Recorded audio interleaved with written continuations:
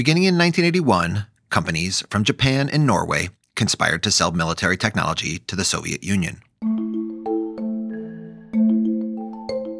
This was during the Cold War, and it was against the rules. The companies were in U.S. allies, countries that were supposed to be on America's side in the ongoing fight against the spread of communism.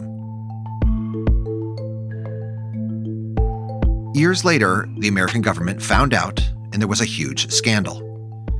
Congress convened hearings and was so upset, the United States imposed sanctions on these military allies. The Norwegian company was called Kongsberg. You've probably never heard of it. But the Japanese company you probably have. Toshiba, at the time, was already a giant multinational corporation. One small part of the company made the stuff that was supposed to be kept away from the Soviet Union. Other parts sold billions of dollars of advanced semiconductors, as well as massively popular consumer electronics like televisions and stereos.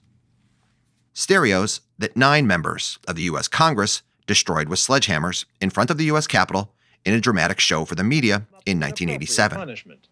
To the board of directors and chairman of Toshiba, I have to say that there was a large supporting cast. That supporting cast is in the highest echelons of the Japanese government, and perhaps some of those people deserve this award and deserve the consequences that should properly go with it.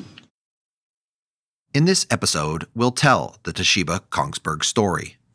We'll explain the difficulty that even allied governments have when trying to coordinate limits on exports of sensitive technologies to military adversaries. We'll also describe lessons from Toshiba Kongsberg for the even bigger challenge to cooperating over export controls today. To help me tell this incredible story, I'll be joined by a very special guest. Eric Hirschhorn began his government career in export controls in the late 1970s as part of the Carter administration. When I was on Carter's staff, I played a very small role in the administration's putting together what became the 1979 Export Administration Act. And that led me to a job at the Commerce Department in 1980 as Deputy Assistant Secretary for Export Administration. From there, Eric moved to the private sector, where he would work with industry on export controls for the next 30 years. Finally, in 2010, Eric went back to the Commerce Department as Undersecretary for Industry and Security and ran export control policy for the Obama administration. Hi, Eric. Hey, Chad. Good to be here. You are listening to an episode of Trade Talks, a podcast about the economics of trade and policy. I'm your host, Chad Bown, the Reginald Jones Senior Fellow at the Peterson Institute for International Economics in Washington.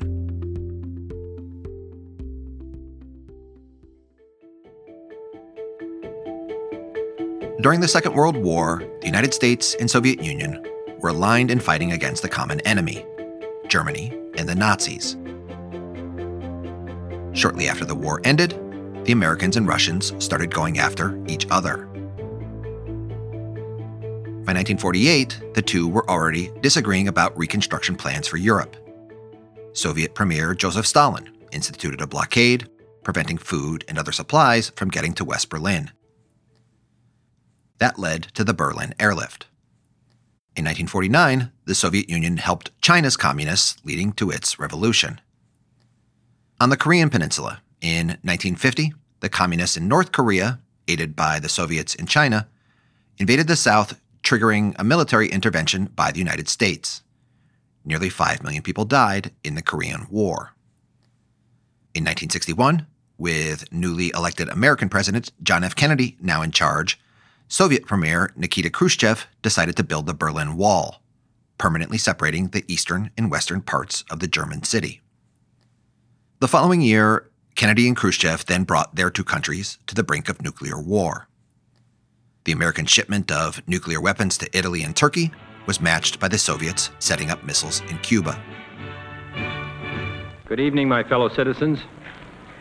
This government, as promised, has maintained the closest surveillance of the Soviet military buildup on the island of Cuba. Within the past week, unmistakable evidence has established the fact that a series of offensive missile sites is now in preparation on that imprisoned island. The purpose of these bases can be none other than to provide a nuclear strike capability against the Western Hemisphere. Not long after the Cuban Missile Crisis was resolved, another communist threat led the United States to go to war in Vietnam. That one lasted nearly a decade. Another 3 million lives were lost in that war.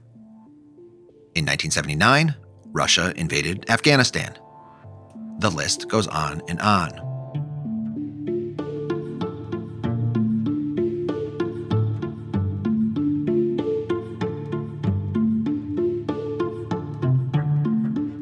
Throughout the Cold War, new technologies played an incredibly important role.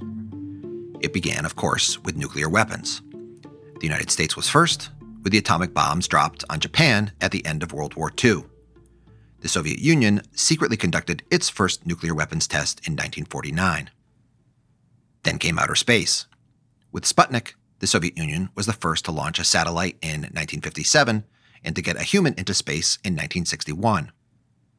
On the American side, whenever it invented some amazing new military technology, like a spy plane or a missile or a super-quiet nuclear submarine, the Cold War would turn into a game of technological keep-away. The Soviets would try to get the new American technology, as this approach was often cheaper than spending the resources to try to invent it on their own.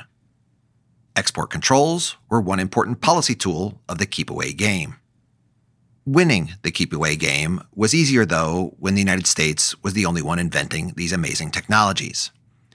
It became harder as America's allies recovered after the Second World War. Soon Japan, as well as countries in Western Europe, also had booming economies and were inventing amazing technologies too.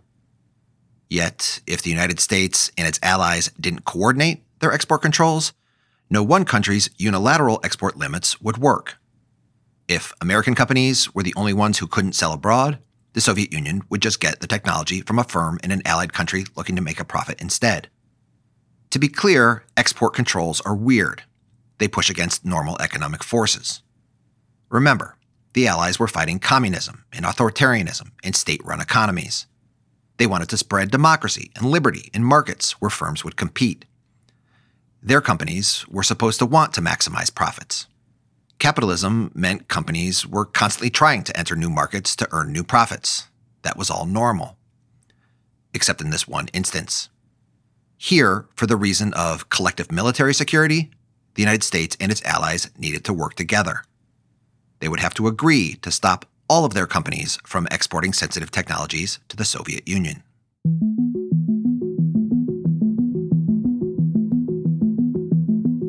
The way the Allied countries controlled exports together, or tried to do it, was through something called COCOM. Here's Eric Hirschhorn.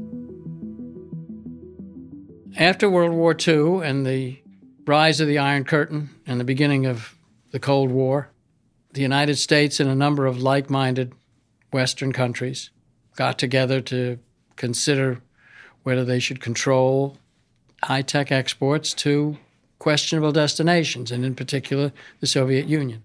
And the result of that was the formation of what was called the Coordinating Committee, or COCOM for short, around 1949, 1950.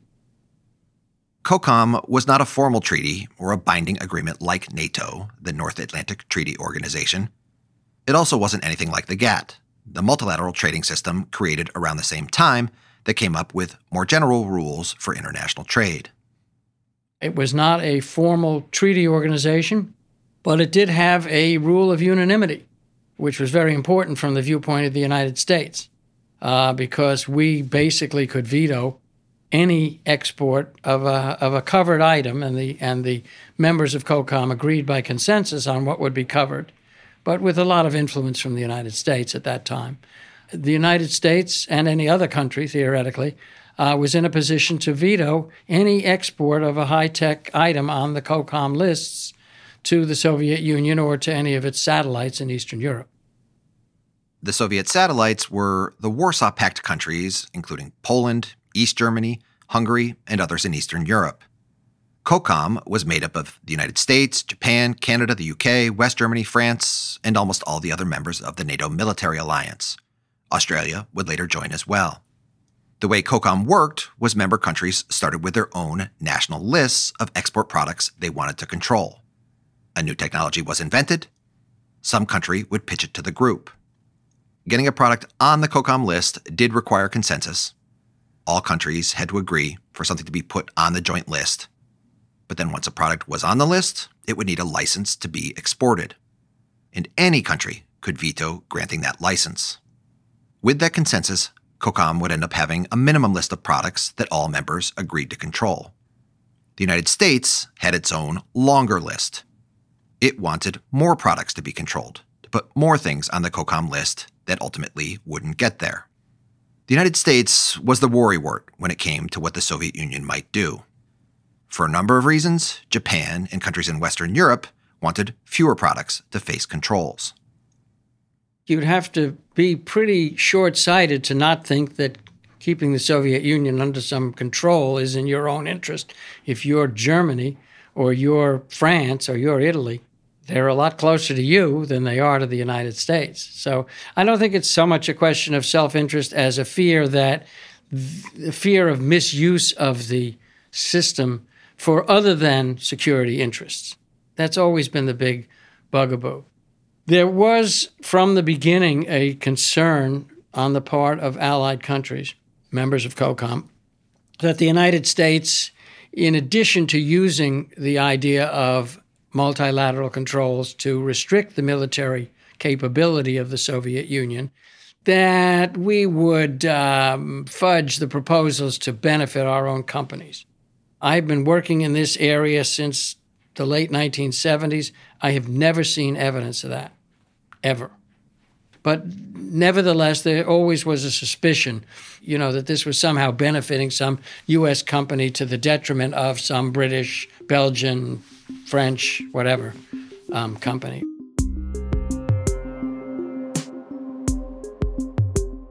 There were other reasons for differences between the Allies on how strict they wanted these export controls.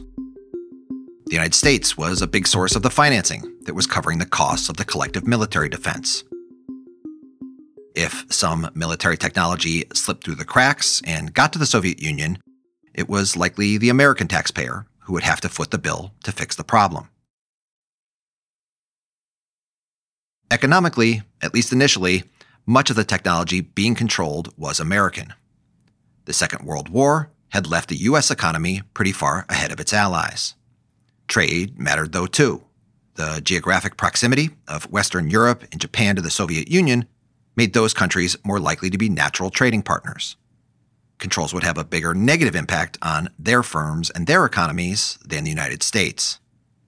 But another key reason for the differences between the United States and its allies was who in their governments was making the decision of which export products to control. An important part of the story here is organizational as well. We were the only member of COCOM whose defense ministry was involved in the process. All the other members, it was handled by the trade ministry, their commerce departments. So the trade ministry was not super national security oriented by nature. They were oriented to trade, to jobs, to building up their economies, which were in pretty dire straits after the war. So their whole outlook coming to the table was different from ours. We would occasionally encourage security counterparts in other COCOM members to get more involved, and they rarely had much success. Their governments viewed this as mostly a trade issue and wanted to minimize the controls. In addition to allied differences on which products to put on lists in the first place, they also differed on enforcement. COCOM was a completely voluntary agreement.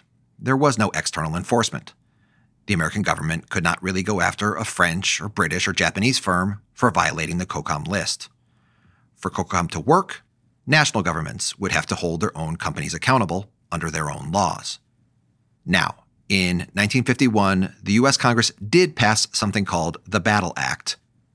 This law did have a provision that threatened to cut off American aid to any ally whose companies exported strategic items to the Soviet Union and other communist countries. And when COCOM started, that Battle Act threat probably had more bite. Revoking U.S. aid would have been a big deal for Western Europe, which was relying on the Marshall Plan to help its economic recovery from the devastation of World War II. Over time, though, Marshall Plan funding ended. American assistance increasingly took the form of in-kind military protection, It came through NATO and the protection provided by American personnel and equipment stationed at military bases in Europe and Japan. Cutting off U.S. aid became a weaker and weaker threat, or incentive, for Allied countries to strictly enforce their export control laws. As more and more time passed, this combination of factors resulted in differing levels of enforcement across countries. The enforcement varied a lot. No country had the level of enforcement that we've always had. I think that there were differences as how license applications would be handled, how much enforcement there was, because it's much harder to tell if another country is fudging a little bit at the margins on what's controlled and what isn't by what they license or whether they give a wink to the exporter. Despite these differences, to outsiders at least, the secretive COCOM process seemed to work. Allies did differ as to how many products they wanted to control and how strictly each would enforce the rules that would prevent its firms from exporting a given technology. But the Allies stayed together, and COCOM appeared successful at keeping the Soviet Union from getting access to some of the most sensitive Western high-tech products, at least publicly. That is, until enforcement problems were revealed in the 1980s through a scandalous case involving nuclear submarines.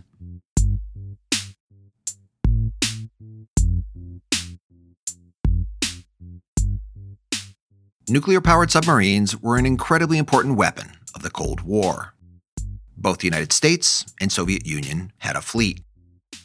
Nuclear power meant a submarine could go long distances underwater without ever being seen. The initial technology had been diesel-powered submarines. Those couldn't dive that deep. Their engines were sort of loud. Diesel submarines also couldn't go too far away from port because they needed to refuel.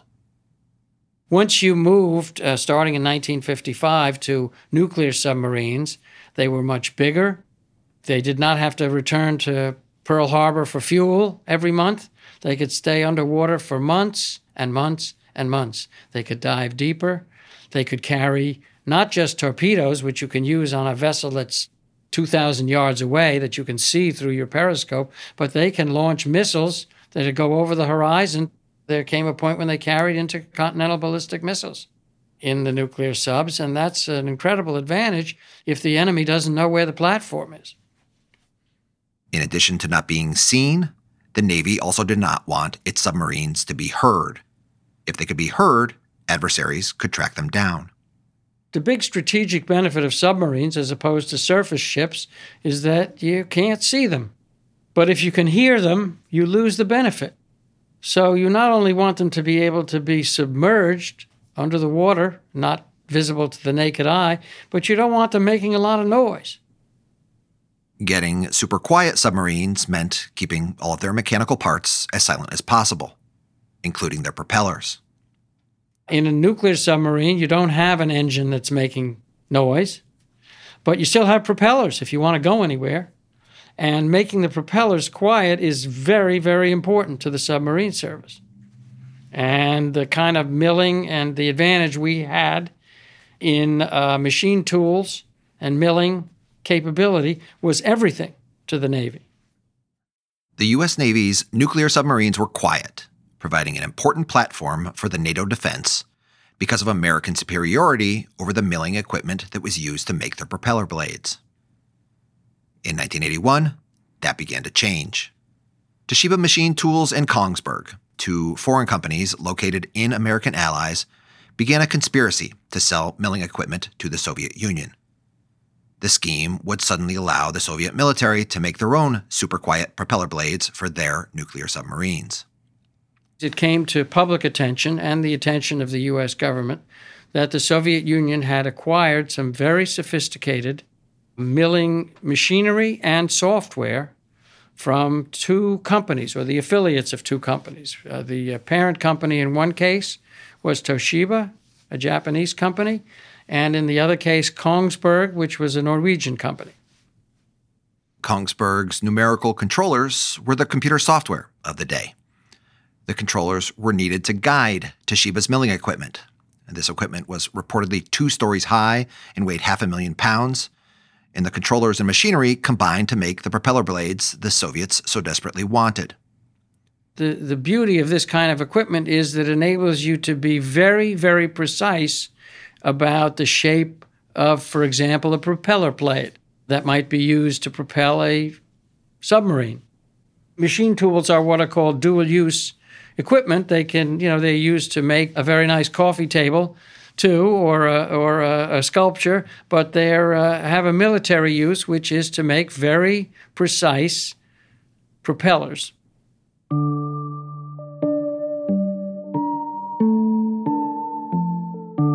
This sudden revelation that the Soviet Union had gotten access to these quiet propeller blades created a massive problem for Western security. Policymakers thought the 1962 Cuban Missile Crisis was bad. Cuba was still 90 miles away from the United States. If the American military and its allies could no longer hear Soviet nuclear submarines, the Soviets could set up weapons platforms even closer than Cuba. Their weapons could now be right off the coast of the United States or Western Europe or even Japan.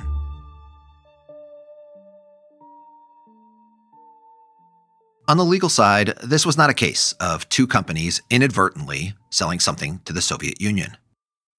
Both the milling equipment and numerical controllers were on COCOM's export control lists. Toshiba and Kongsberg had conspired in an elaborate scheme to deceive the Japanese and Norwegian governments. They falsified documents to convince export control officials and COCOM that they were selling something else to the Soviet Union. They disguised what was being shipped. They covered their tracks. They made $17 million of sales over 1983 and 1984. It seemed fairly deliberate. It extended over some period of time. It involved numerous corporate officials. It involved substantial sums of money. I think that it was basically, we're busted, and nothing other than that.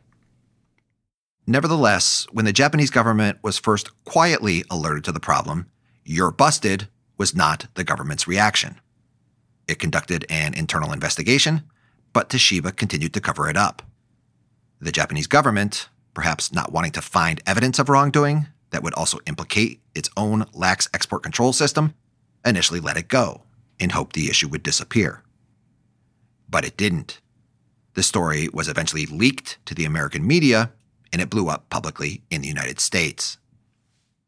What put it into the limelight is that the Navy is batshit when it comes to underwater technology.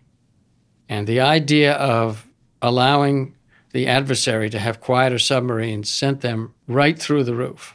And they went nuts.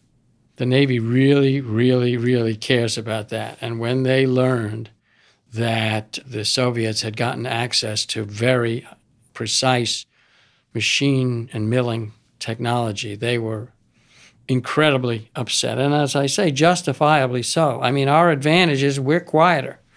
That's still our advantage. We're quieter. We're much harder to find. And that's important. In addition to the Navy, the American political reaction was massive.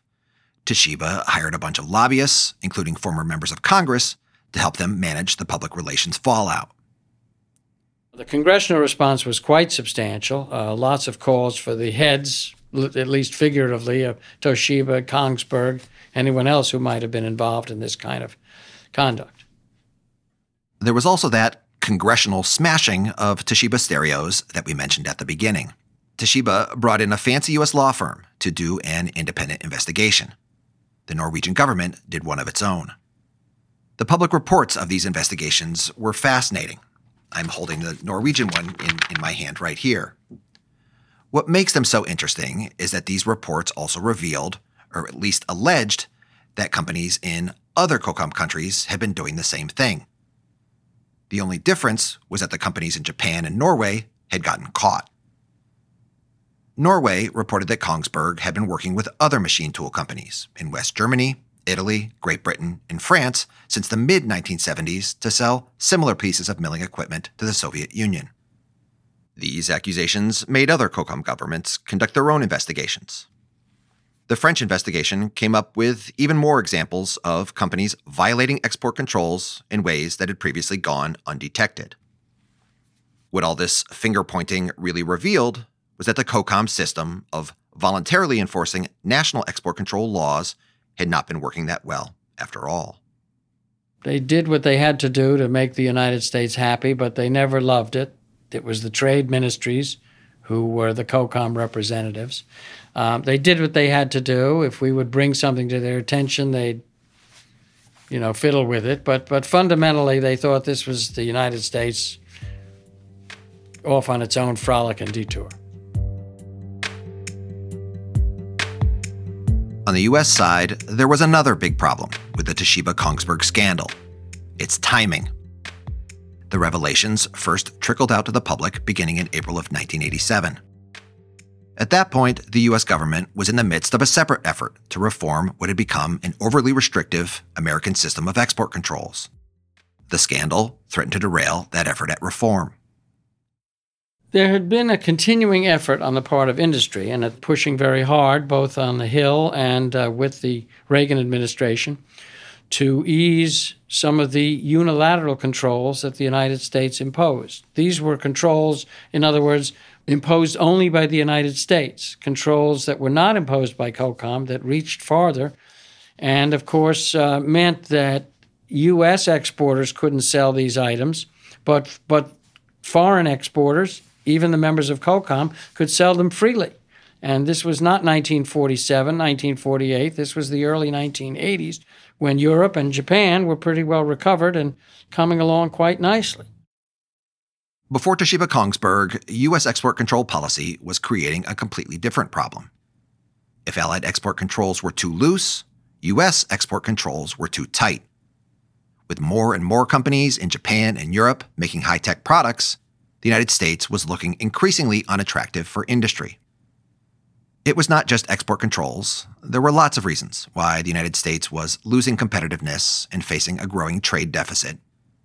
By the 1980s, Japanese companies, in particular, had become hugely successful exporters of products ranging from steel to cars to semiconductors. But for export controls, in 1987, the U.S. government was finally committed politically to try to change. This was going to be a part of a bigger competitiveness initiative that President Ronald Reagan launched in January during his State of the Union address. President Reagan, in his State of the Union address at the beginning of 1987, called for a reduction in the number of unilateral controls and a reconsideration of the degree to which we required licensing of listed items when they were going to our closest allies. And in April, the House of Representatives passed an export control bill that was pretty much along the lines that the State of the Union had suggested, and along the lines that ICOT and other industry representatives had been pressing for many years. But then the Toshiba-Kongsberg scandal broke. And for a long time, the scandal just would not go away.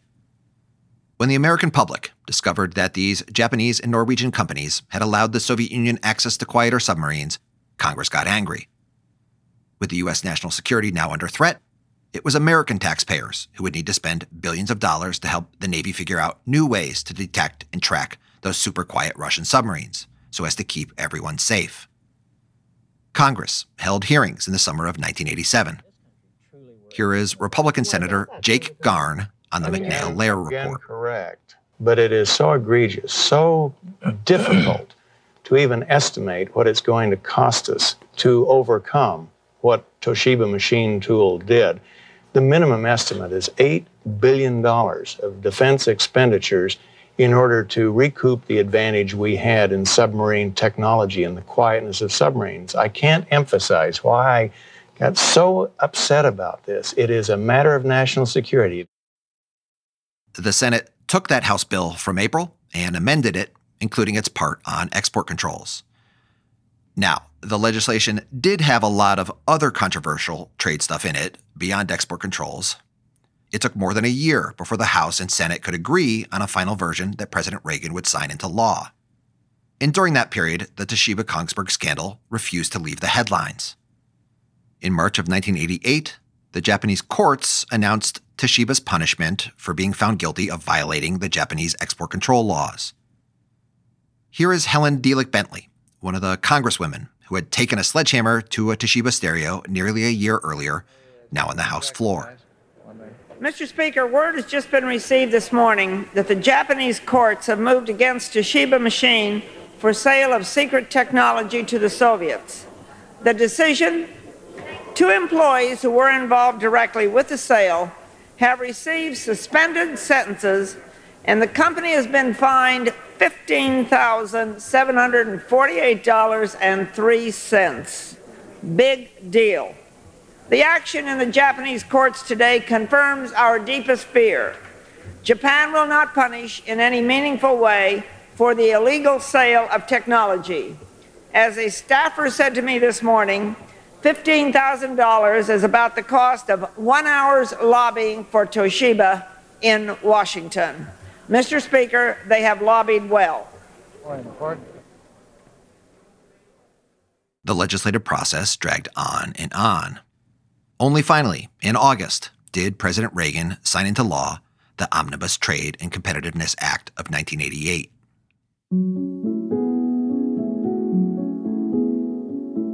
On export controls, there were essentially 2 parts to the new 1988 U.S. law. The first part involved efforts to loosen U.S. export controls. Compared to Japan or Europe, where exports of the same product were often not being limited, these unilateral controls were making America a less attractive location for manufacturing. Amazingly, some of the reforms that the American industry had been requesting and that were introduced in the first House bill before the Toshiba-Kongsberg scandal emerged, some managed to survive. They certainly moved the system in the direction industry had been seeking. They did not give industry everything it had been seeking, but they, for example, said, except for certain very sensitive items, you would no longer need a license for exports to and among COCOM countries.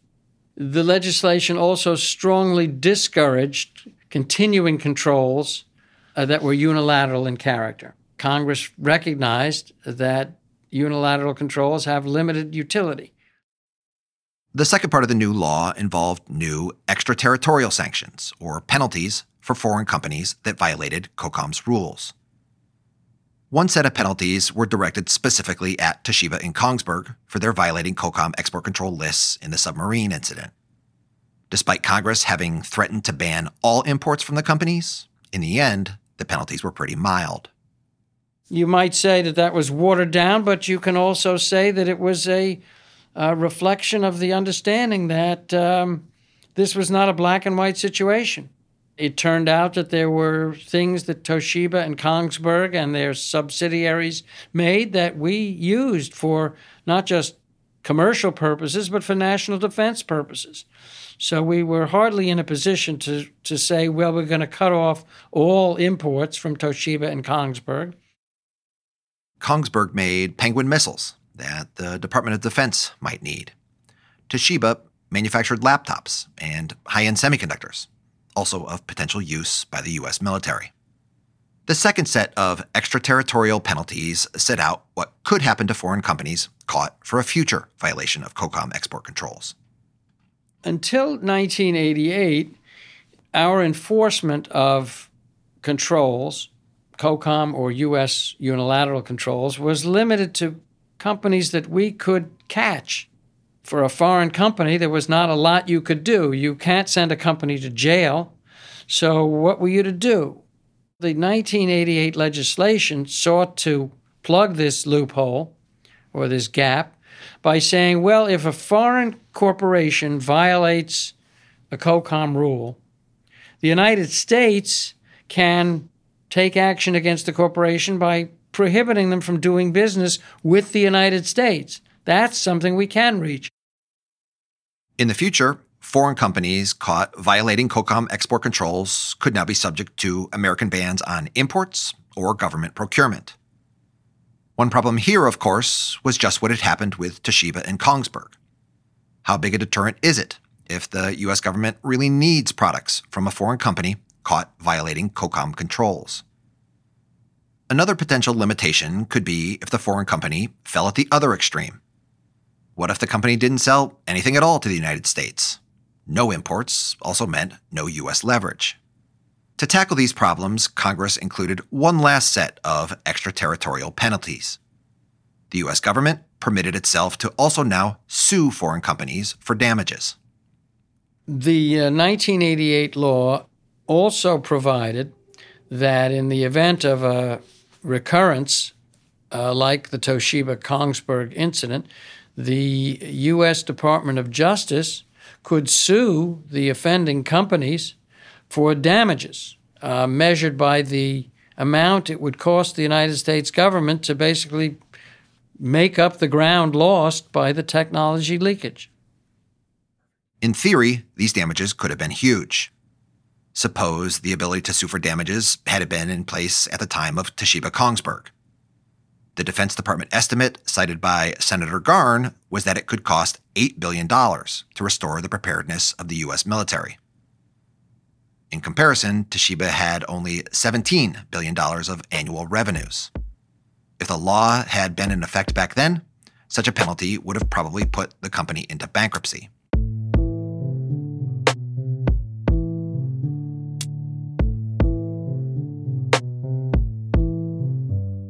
Stepping back, these new extraterritorial penalties in the U.S. law almost surely created new concerns for COCOM, a voluntary agreement between sovereign nations. Technology was always changing. New things were being invented. To get COCOM to work, the United States needed to convince its allies to agree to put new technologies on the list in the first place. But these new extraterritorial U.S. sanctions may have made allied governments worry and pause. Suppose I'm an allied government imagining a future Toshiba Kongsberg-like conspiracy. Now, none of our enforcement systems are perfect. Some company might break the rules. But if the company was caught, and the new penalty for my company could be an $8 billion American government fine that throws the company out of business, laying off its workers, that could be devastating for my entire economy. As a policymaker, maybe I should think twice about agreeing to add that company's product to the COCOM export control list in the first place. The implication is that those new extraterritorial penalties in the U.S. law could have been a big deal. They could have really affected COCOM member countries' willingness to control exports at all. We'll never really know because the world suddenly changed. Mr. Gorbachev, tear down this wall. The Berlin Wall, separating part of East and West Germany, fell in 1989. The two countries were reunited. The Soviet Union itself dissolved in 1991, as did the Warsaw Pact. Poland, the Czech Republic, and other countries in Eastern Europe became more democratic and more market-oriented. Many soon became members of the European Union. Some have even since joined the NATO military alliance. The Cold War was over. COCOM, that secretive export control club, was dissolved altogether in 1994. On export control coordination, a new agreement, the Wassenaar Arrangement, did emerge in 1996. After some hiatus, the United States convinced allies to, in essence, reform something that looked a lot like COCOM, called the Wassenaar Arrangement, after the city in the Netherlands where the agreement was made. The biggest difference between COCOM and the Wassenaar Arrangement was the elimination of the unanimity rule, which meant the elimination of the United States' ability to veto any other member's sale of equipment or technology. The Allies were not having any part of continuing the unanimity rule. They were, once the Soviet Union was gone, they were raring to get rid of it, and they did. The Allies wanted a much weaker export control regime, and the result was the Wassenaar Arrangement. Without a Cold War, Wassenaar was also an attempt to be more inclusive. It has 42 member countries and operates by consensus. One of the problems with the Wassenaar Arrangement, though, is that Russia was a founding member. The Russians are members of Wassenaar, which I think in retrospect is unfortunate. I think they're a very disruptive presence in Wassenaar. Put a different way, when Russia invaded Ukraine in early 2022, the United States, UK, Canada, Australia, Japan, European Union, and more than 30 other countries quickly reacted. Almost immediately, they imposed a massive set of new controls designed to prevent technology exports from getting to Russia. All of that was done outside of the Wassenaar Arrangement.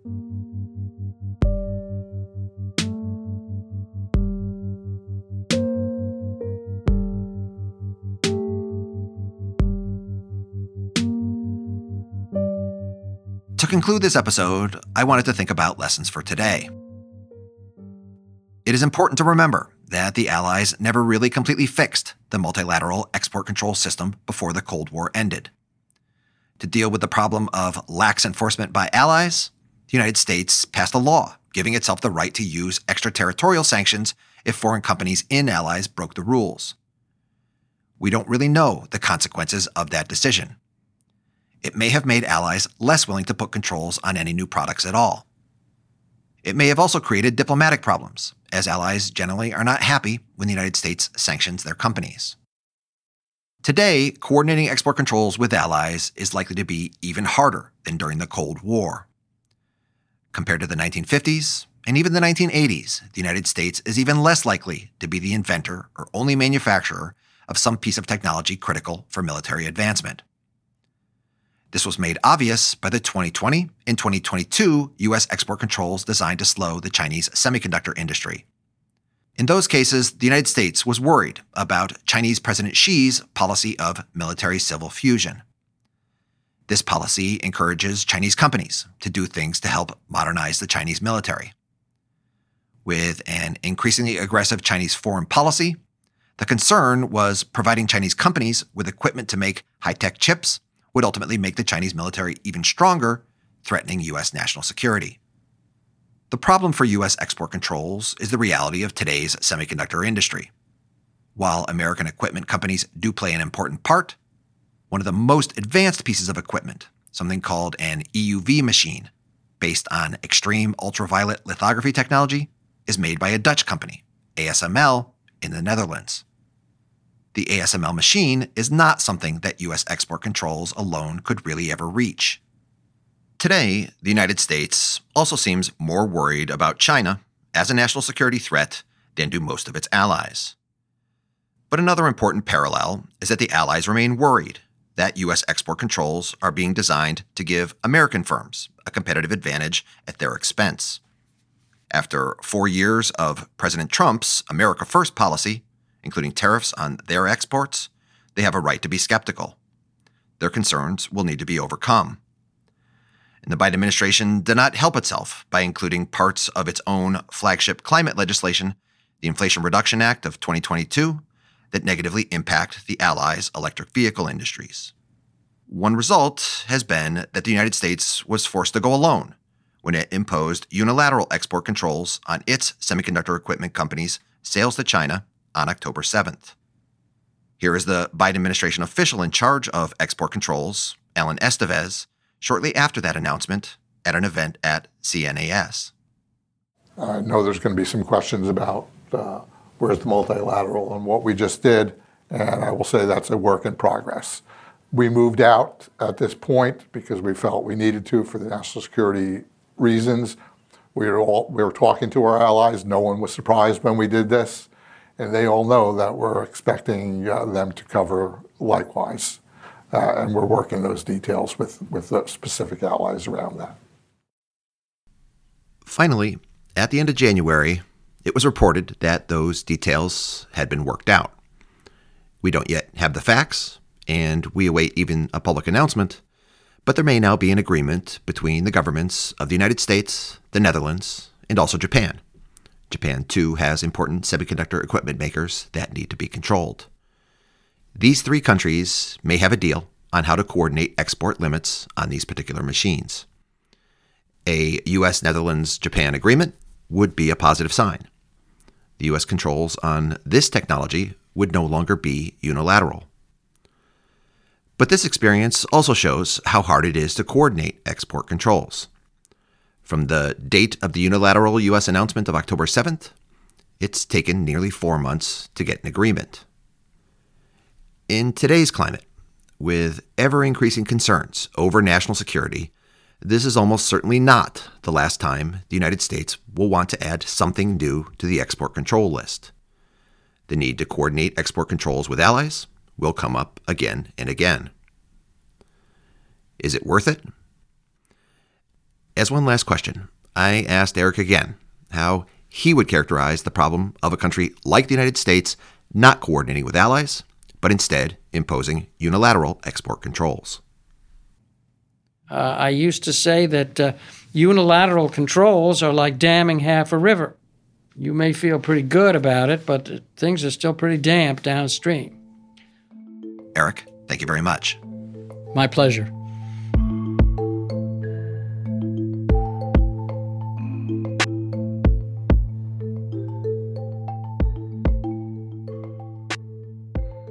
Now, nothing about export controls is easy.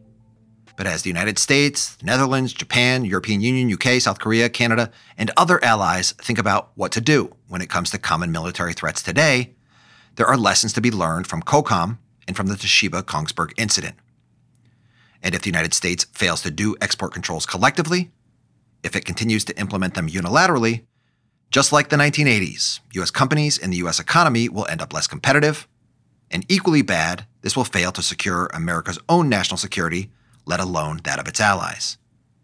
In today's world, the only option is to implement export controls together. And that is all for Trade Talks.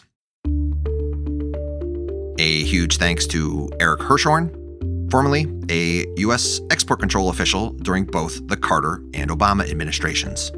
Eric has an amazing paper on Toshiba and Kongsberg published in 1989 with Joseph Tasker.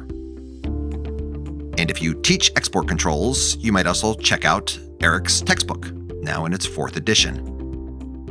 Let me also plug something I just published in Foreign Affairs titled The Return of Export Controls. I'll post links to these materials on the episode page of the Trade Talks website. Thanks to Melina Kalb, our supervising producer. Thanks to Sarah Tew on digital.